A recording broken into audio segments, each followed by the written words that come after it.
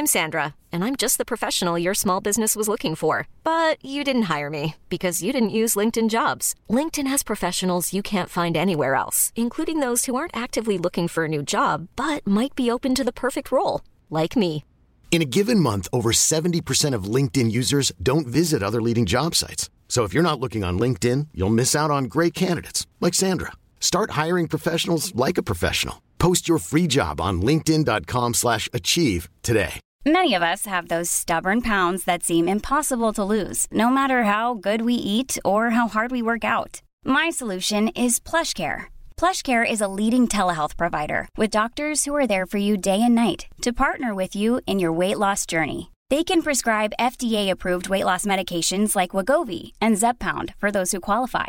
Plus, they accept most insurance plans. To get started, visit plushcare.com/weightloss. That's plushcare.com/weightloss. Hey, Dave. Yeah, Randy. Since we founded Bombas, we've always said our socks, underwear, and T-shirts are super soft. Any new ideas? Maybe sublimely soft. Or disgustingly cozy. Wait, what? I got it. Bombas. Absurdly comfortable essentials for yourself and for those facing homelessness. Because one purchased equals one donated. Wow, did we just write an ad? Yes. Bombas. Big comfort for everyone. Go to bombas.com/ACAST and use code ACAST for 20% off your first purchase.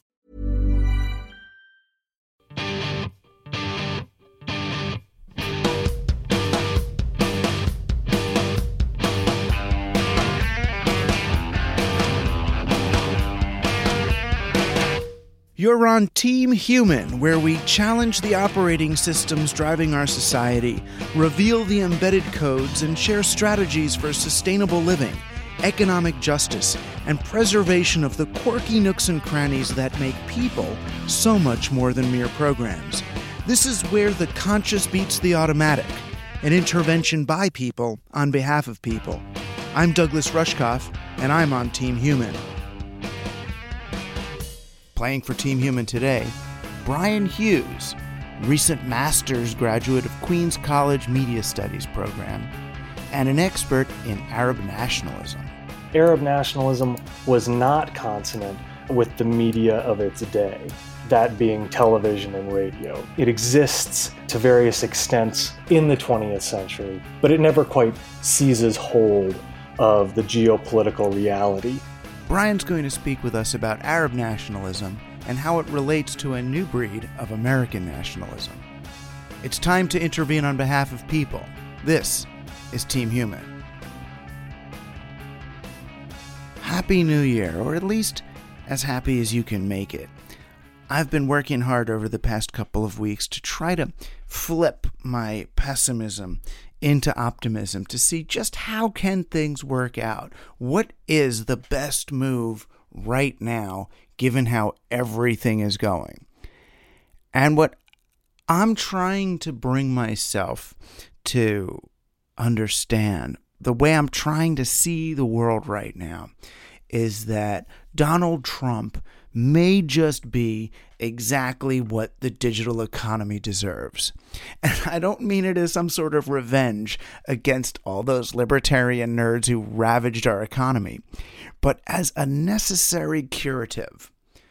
Because despite his overuse of the word big, Donald Trump's economic aspirations are actually decidedly small and finitely scaled in comparison to the infinitely expansionist, globalist ambitions of most digital companies and the financial industry backing them.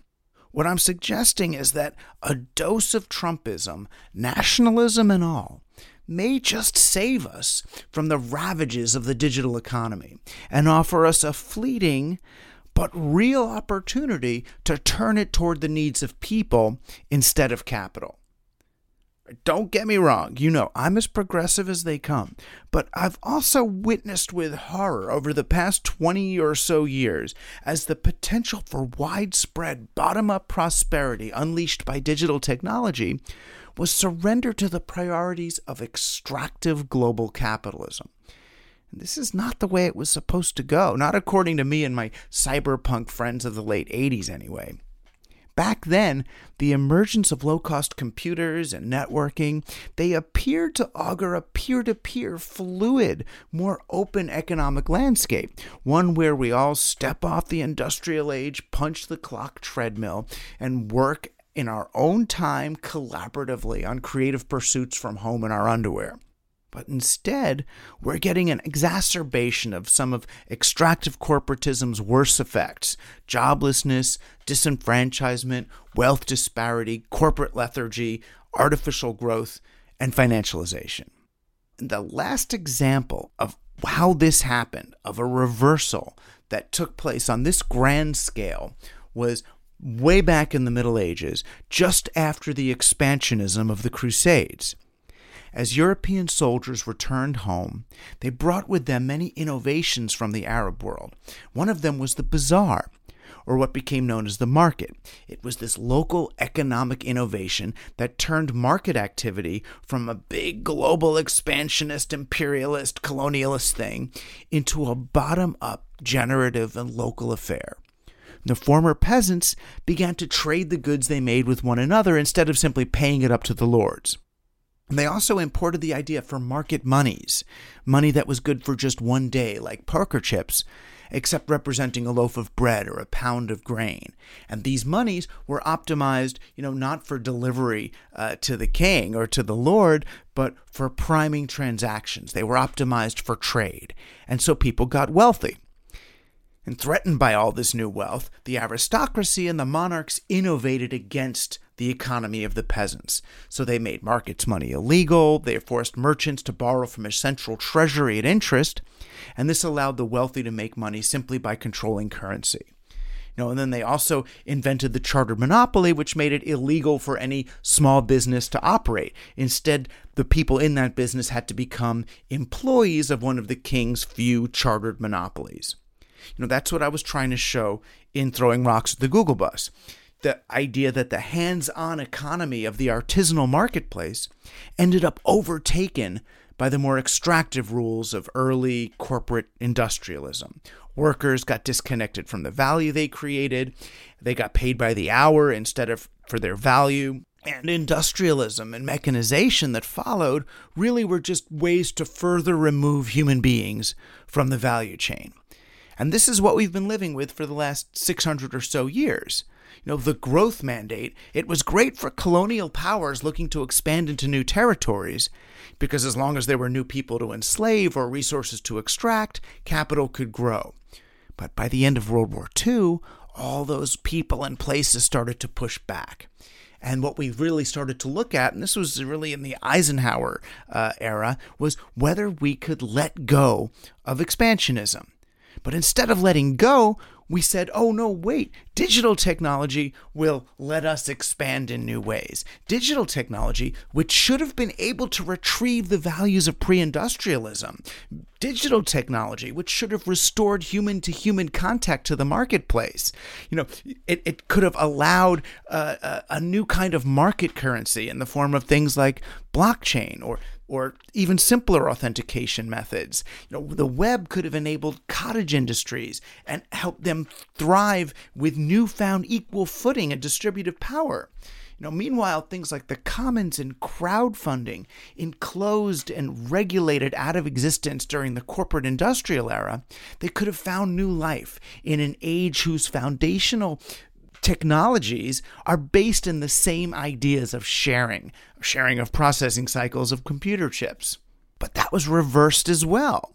That was reversed the same way that the monarchs reversed the newfound economic power of local markets in late medievalism.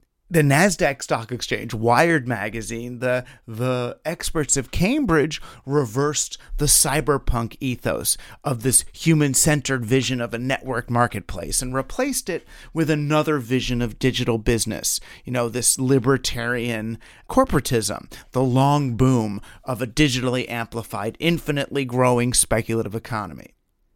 Now, amazingly, Donald Trump, who's a product of digital excess if ever there was one, he may also offer renewed hope for our digital economy to work in a more distributed fashion. Not intentionally. But just like digital technology itself, his vision of the world is made up of discrete boundaries, an emphasis on what makes one thing or one place different from another one. Us and them is really just another way of saying one or zero. His nationalism, his protectionism, they may be based in jingoism and xenophobia, but they could also create the boundary conditions necessary for something more like a local circulatory economy to take root. Such boundaries don't just prevent the leak of jobs overseas, they also discourage American businesses from thinking of their markets as global, much less infinite. The markets in which they operate become decidedly finite. And this forces them to stop thinking of themselves as vacuum cleaners, simply sucking up all the cash in a particular territory and then moving on to the next ad infinitum. They have to develop local economies that are capable of renewing themselves and delivering ongoing revenue. So instead of earning $10 once, businesses have to figure out how to earn the same dollar 10 times. That means not promoting the extraction of capital from a market, but the velocity of money through a market. What goes around comes around. And that's actually more consonant with digital networks, which circulate information in a distributed fashion and share resources more easily than they hoard them. They're not infinitely expanding. They're bounded and self-sustaining. But they're really difficult to execute in an economic environment that's characterized by rapid growth and startups and infinitely scaling corporate growth. The real world doesn't scale like that. Bounded nationalist movements, from Trumpism to Brexit, though misguided and misinformed, they grew out of a growing awareness that the stated aims of the Cold War, nation building and International Monetary Fund, were disingenuous. Indeed, they've been driven more by the need for capital for new markets and cheap labor than the human rights of the people we're supposedly saving. Neither has the purpose of the economy been to serve the welfare of real people and real places for a long, long time. It's just been optimized to serve the needs of capital for infinite global growth. So the way American foreign policy was dedicated to internationalism since World War II, our economic policy has been dedicated to global expansionism. A temporary withdrawal from that game may actually allow for some digital distributism to gain traction. It could force us to remember that an economy doesn't require global scale or growth to function. It simply needs people with skills, people with needs, and a means of exchange. Likewise, the looming specter of gross federal incompetence. Many of Trump's appointees are antagonistic to the very agencies that they've been appointed to administrate. That will require those on the ground in municipalities across the nation to develop strategies for economic and social viability from the bottom up. Don't be surprised to see labor cooperatives, commons-based approaches to resource management, even local currencies emerge to fill in where federal action falls short. While these mechanisms may not have worked convincingly before, digital technologies may just lend us the decentralized methods of accounting and authentication that we lacked in the Middle Ages. Whether we like it or not, it's again time to return from the Crusades and build an economy here at home.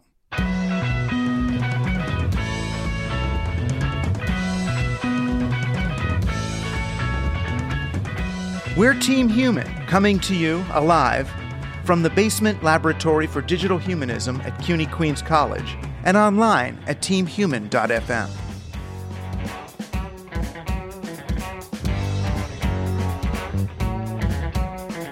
I can't think of a better way to engage with these issues of neo-nationalism than talking to my friend, my colleague, my former student until a couple of weeks ago, Brian Hughes. So, Brian Hughes. Douglas Rushkoff. I'm still buzzing from your master's presentation at Queens College a couple of weeks ago, where you shared your thesis on how, to say it most briefly, how Arab nationalism was sort of more consonant with decentralized media like the internet than it was with what went before it. And I'm going to want to get into sort of American nationalism and what doing this thesis and this investigation kind of taught you, because you were doing it at the same time we were watching nationalism rise in America. But before we get to that, I'm hoping you can explain sort of how did you figure this out? I mean, it's, you don't want to cast Islam obviously and say, oh, Islam is this kind of religion versus that. But there was something kind of characteristic that it resonated with me, because I knew about the Arabs and the millet system that they came up with for finance when Europe had developed central currency with its expansionist needs. The Arab world was using a millet system, which was actually much more decentralized, and it wasn't based on interest and extraction. It was sort of like a system of local currencies. And really what you were talking about in terms of Arab nationalism and how it works so well on the net really rang true with me, kind of for that reason, that it seemed decentralized as an economy rather than as centralized as ours.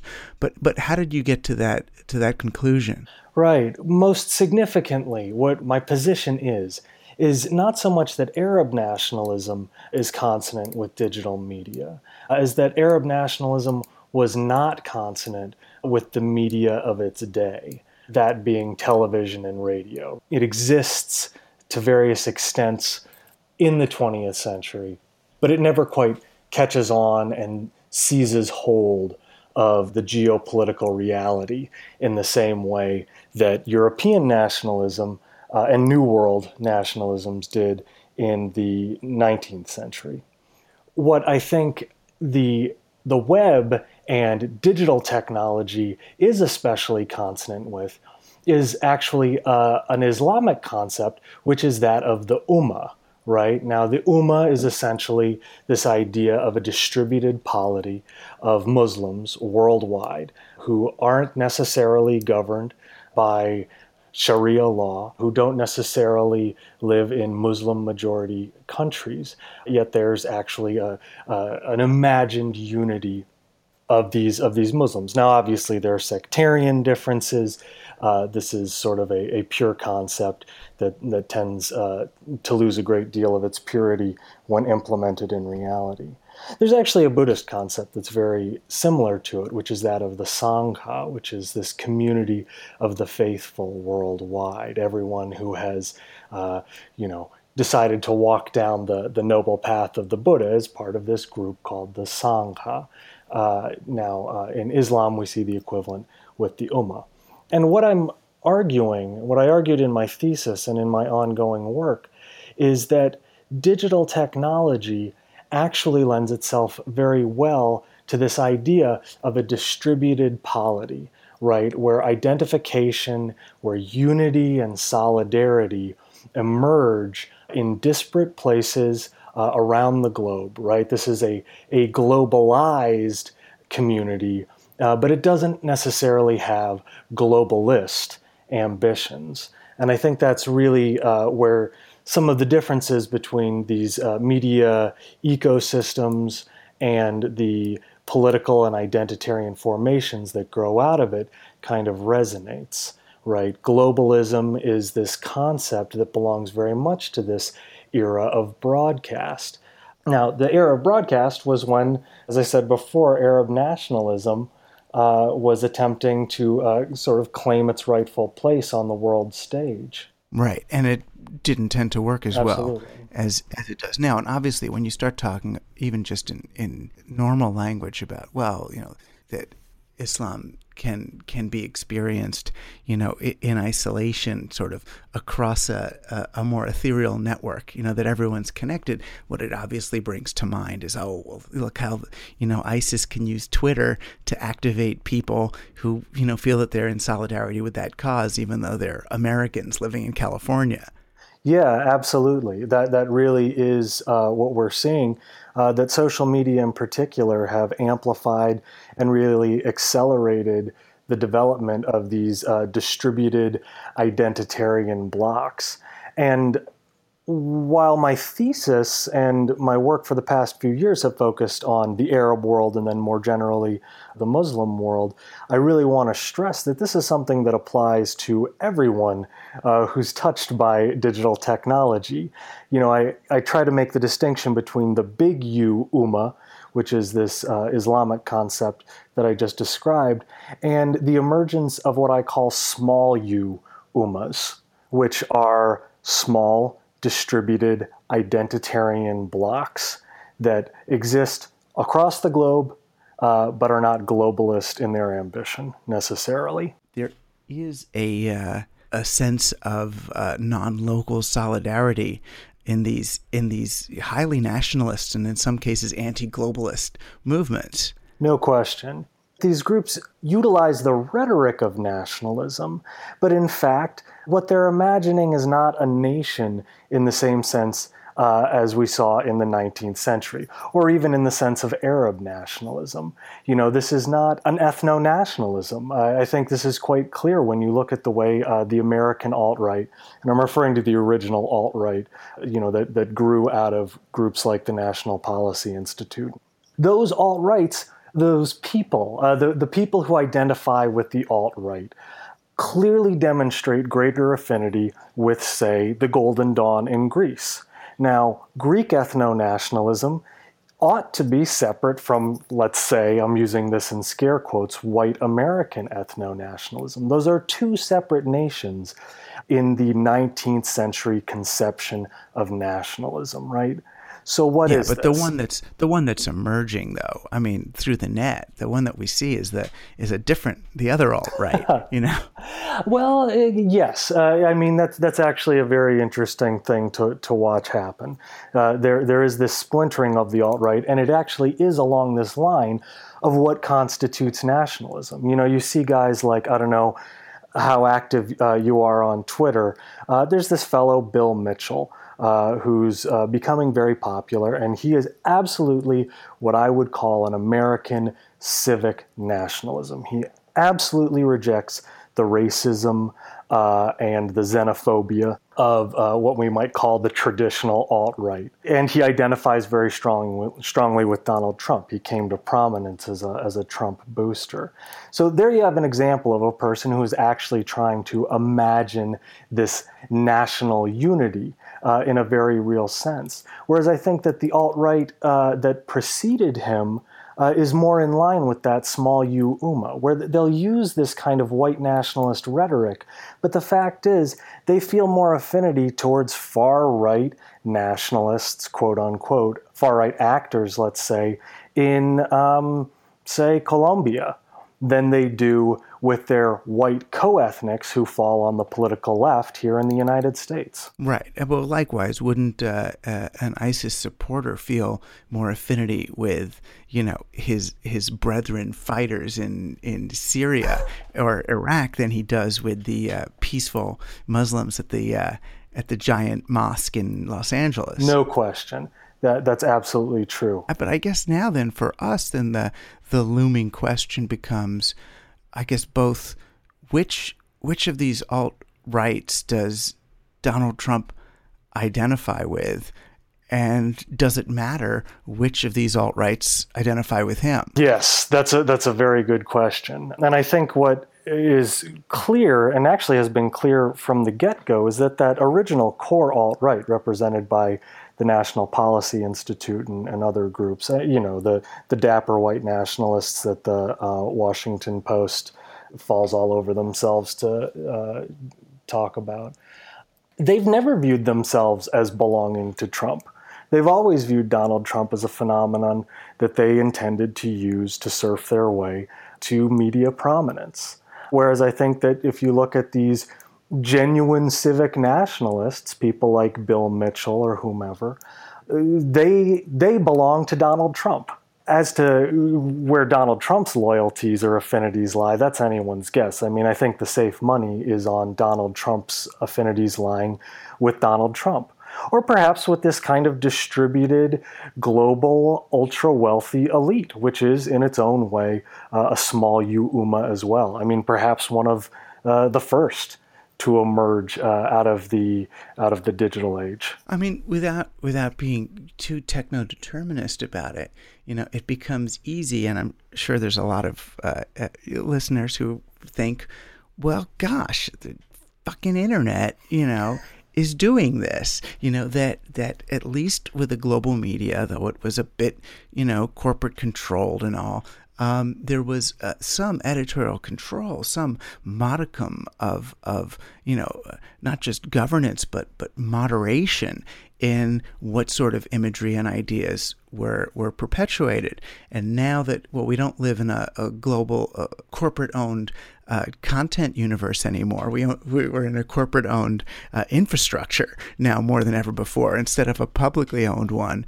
we're on these private platforms which are, biased towards promoting certain kinds of content, for reasons that have nothing to do with the quality or veracity of the content. Do you feel like the net makes it harder for us to have a coherent and moderated civic conversation? Yes, I would go so far as to say it's impossible.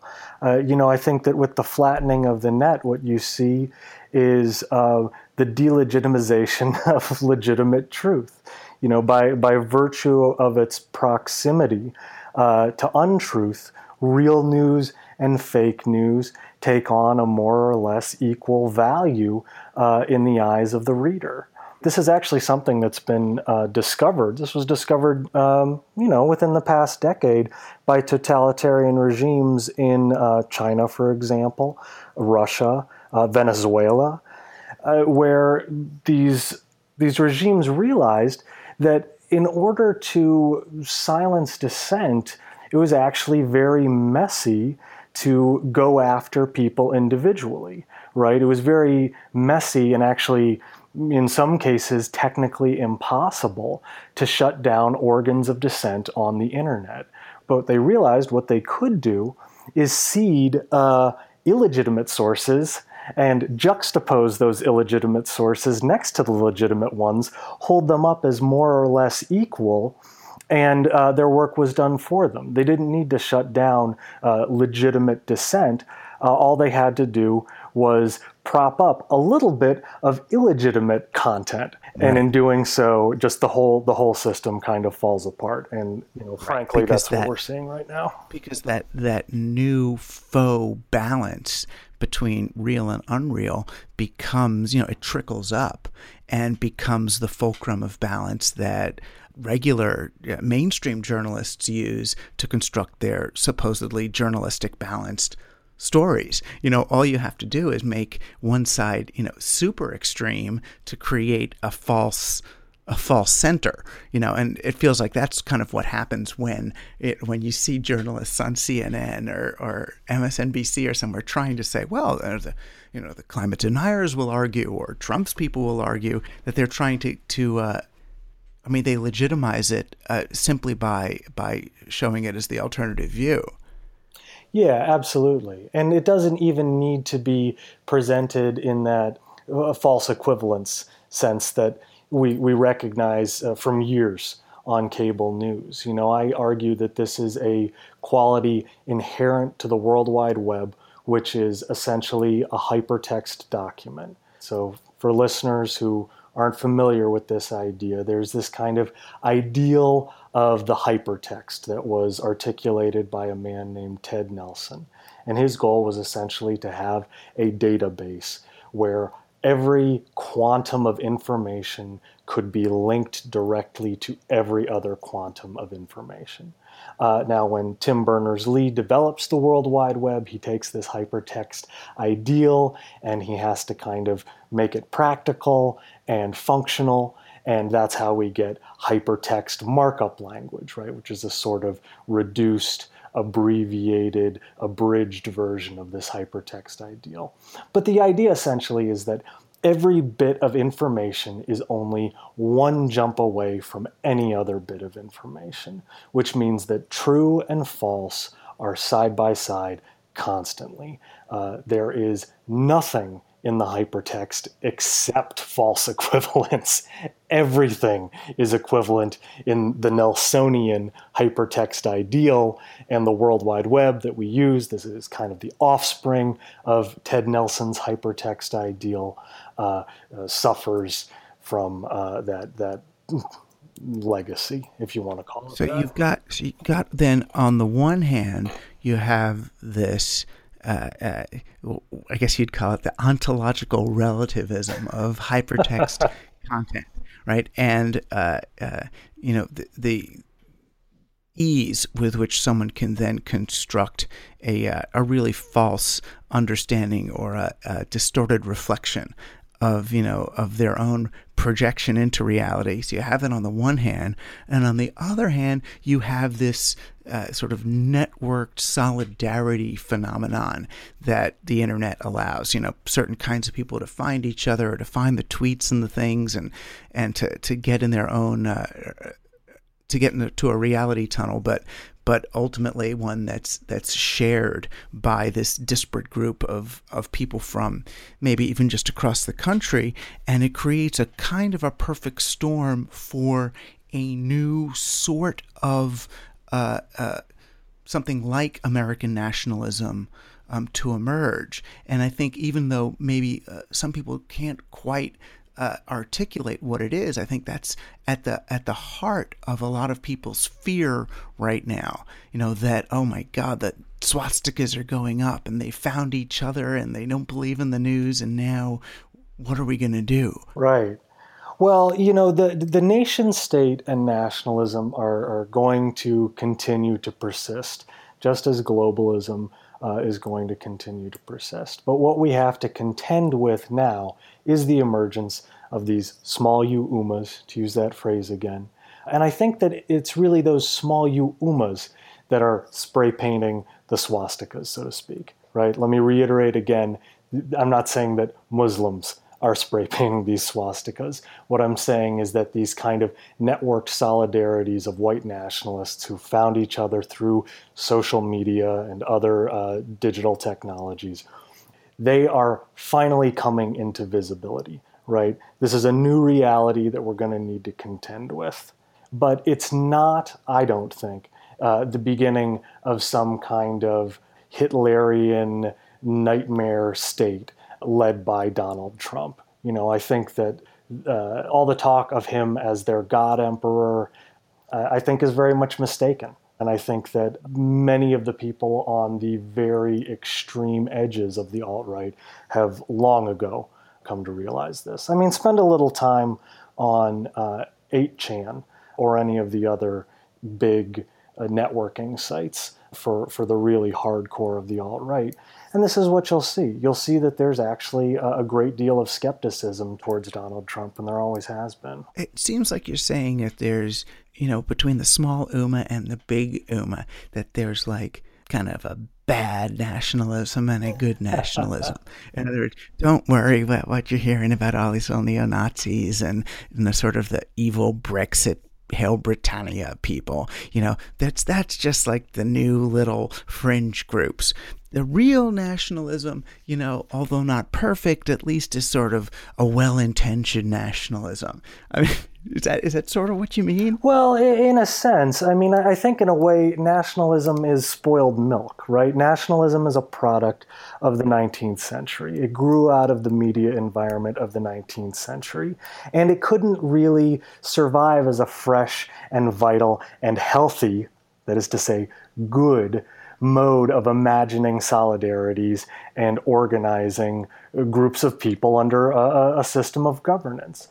That's why in the 20th century, with broadcast and satellite television, we begin to see globalism overlay itself on top of these nationalist infrastructures, right? The nation state continues to exist throughout the 20th century, but superimposed over it is this new globalist dispensation, right?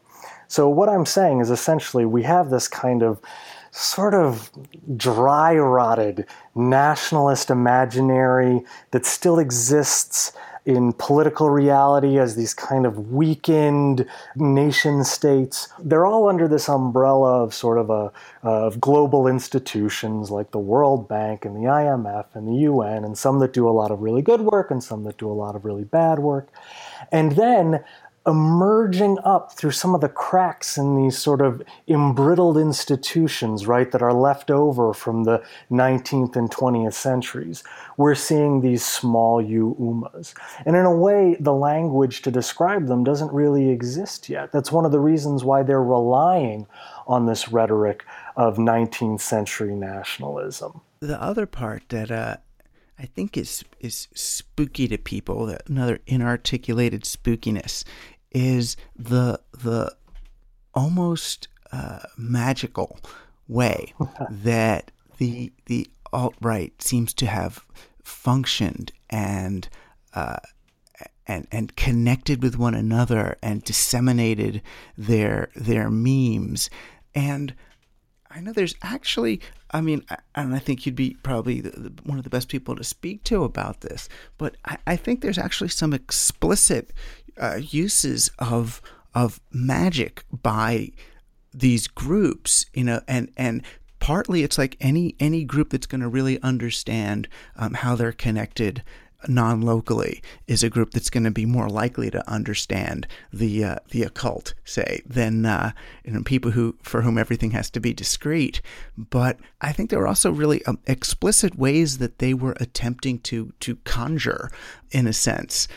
Did you see that? Oh, no question. Yeah. Again, this is, if you spent any time on 8chan, you would see post after post talking about meme and magic. They actually kind of created a god out of Pepe the Frog, or they attempted to sort of graft him onto some Egyptian frog god named Kek. Kek is also a reference to World of Warcraft slang. It's all very intricate and kind of convoluted.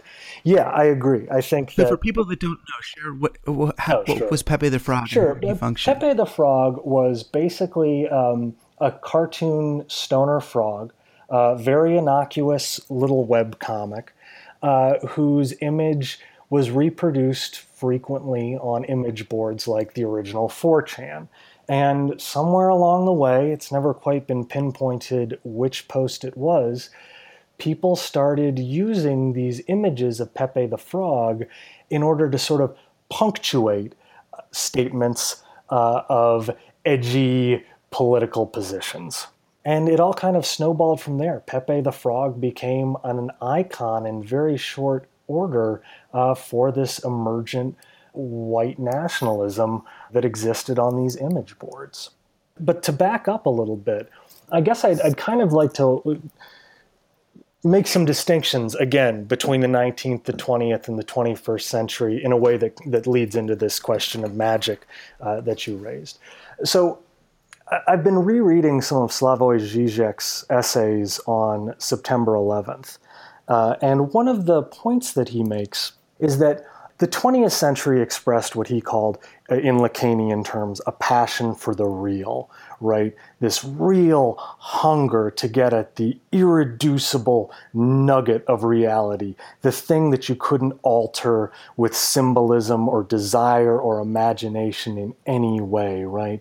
In a lot of ways, the 20th century's passion for the real was an outgrowth of the 19th century's passion for the imaginary. So in the 19th century, you see a lot of utopianism. You see this real faith in scientific progress and this project of improving mankind to some perfect future. You know, the 19th century is really when we get these great science fiction writers who begin to envision a future that could ultimately elevate mankind above its current state. Now, the 20th century attempts to bring all that into actual being. And in some cases, that turns quite sour. You know, I think we all see what happened in the USSR with the attempts to make real the imaginary of Marxism, perhaps before its time. Now, I would argue, again, and to kind of push it one step further, that the 21st century is expressing a passion for the symbolic. And this is greatly aided, I mean, if not maybe even fully inspired by distributed digital communications technology.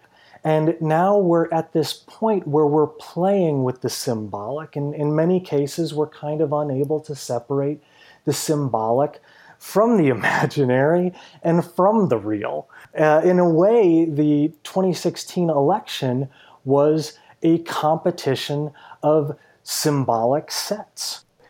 Trump is a symbolic victory to these people in these very precarious situations in flyover country. But I would say that there's I mean, and maybe this is optimistic, but there's a new found faith in the power of language.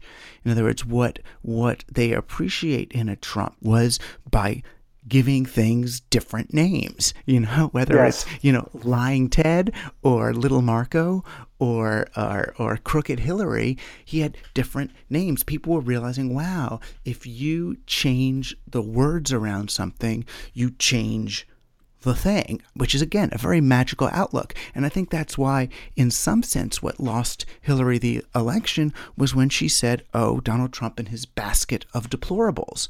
Because what she was doing was naming an entire group, and a group that experienced being named as being changed. And that's what makes me keep thinking about magic. That, oh, you're conjuring little Marco, you're conjuring Lying Ted, and you're repeating that meme, you're repeating that incantation as if to make it so in the public imagination, and that in itself is a very different way of doing politics, or of leading civic discourse than we've had before. It is. And if you take the supernatural side of all of that, in a sense, it doesn't even really matter if there's anyone there to hear it. It can be, a few thousand Twitter Nazis just re-meming something again and again and again and again. And somehow, just by virtue of the sheer volume of repetition, that trips some sort of metaphysical boundary, and you meme something to life. Right, or to death, I guess. Yeah, sure, exactly.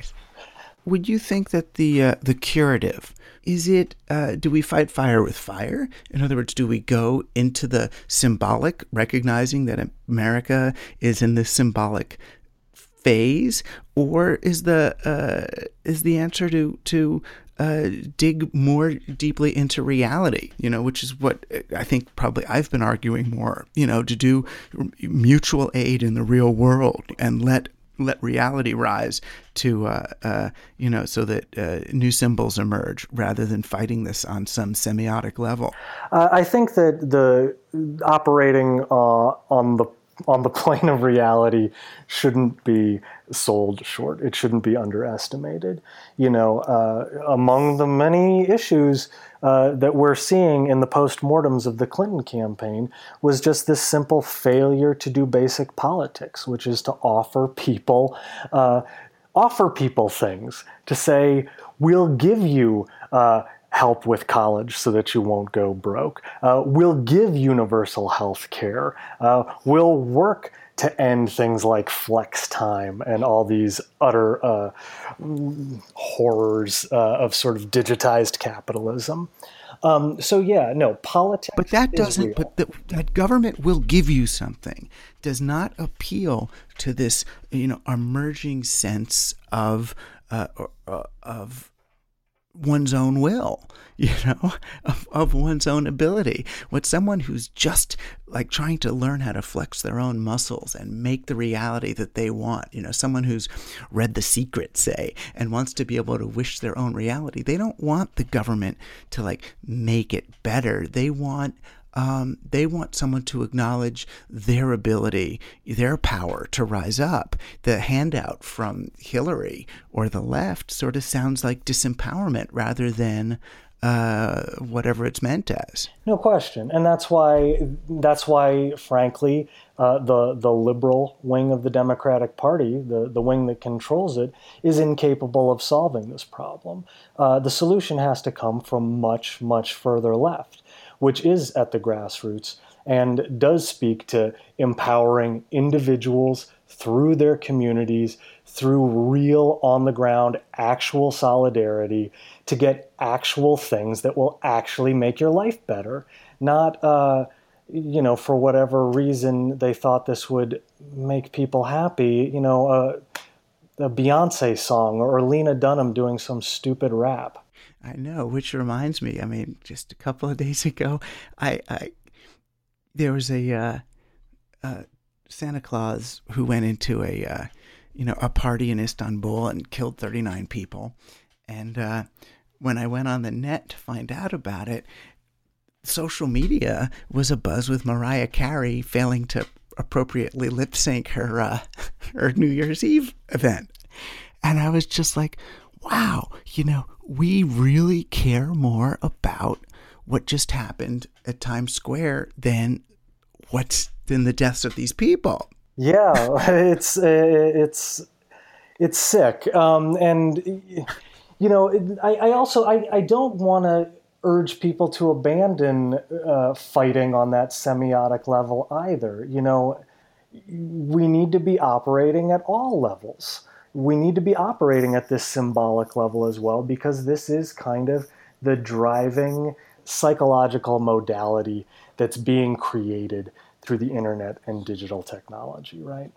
Yeah, well, it's weird. It feels like a natural wrapping place here. What I want to encourage you is, in addition to working with me on the ground then to do good things here, the people and students of Queens and beyond, I'm hoping that through a show like Team Human and people like you, that we can also work on the symbols as well. This is a radio show. This is an internet podcast, for God's sake. This is not on the ground mutual aid. So, I mean, really, I think the job of this show and you and those of us who are gathering with this intent is to be able to envision the scenarios that we're striving for, to be able to describe, pathways and goal sets that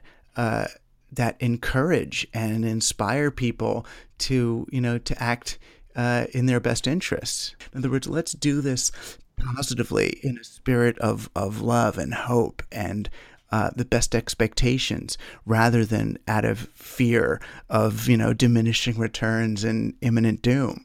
Well put. So thank you, Brian Hughes, for being a long time and true member of Team Human.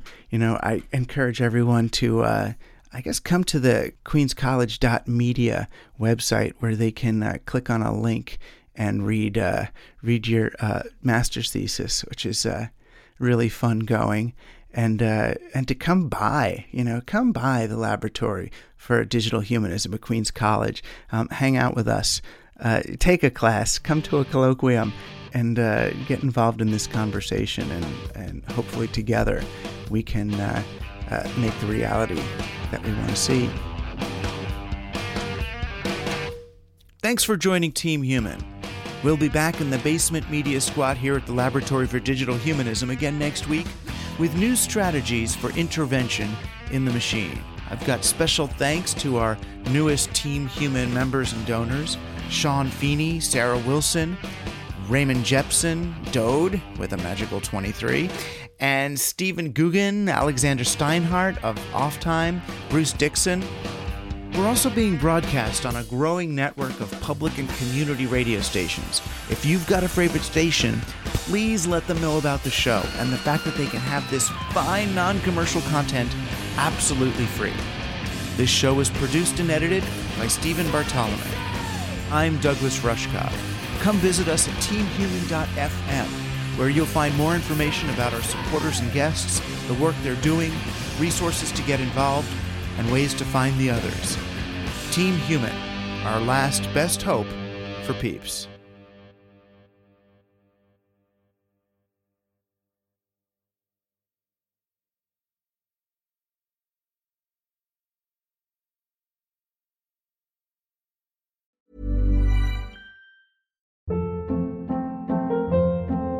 Hold up. What was that? Boring. No flavor. That was as bad as those leftovers you ate all week. Keke Palmer here. And it's time to say hello to something fresh and guilt-free. Hello Fresh. Jazz up dinner with pecan-crusted chicken or garlic butter shrimp scampi. Now that's music to my mouth. Hello Fresh. Let's get this dinner party started. Discover all the delicious possibilities at HelloFresh.com.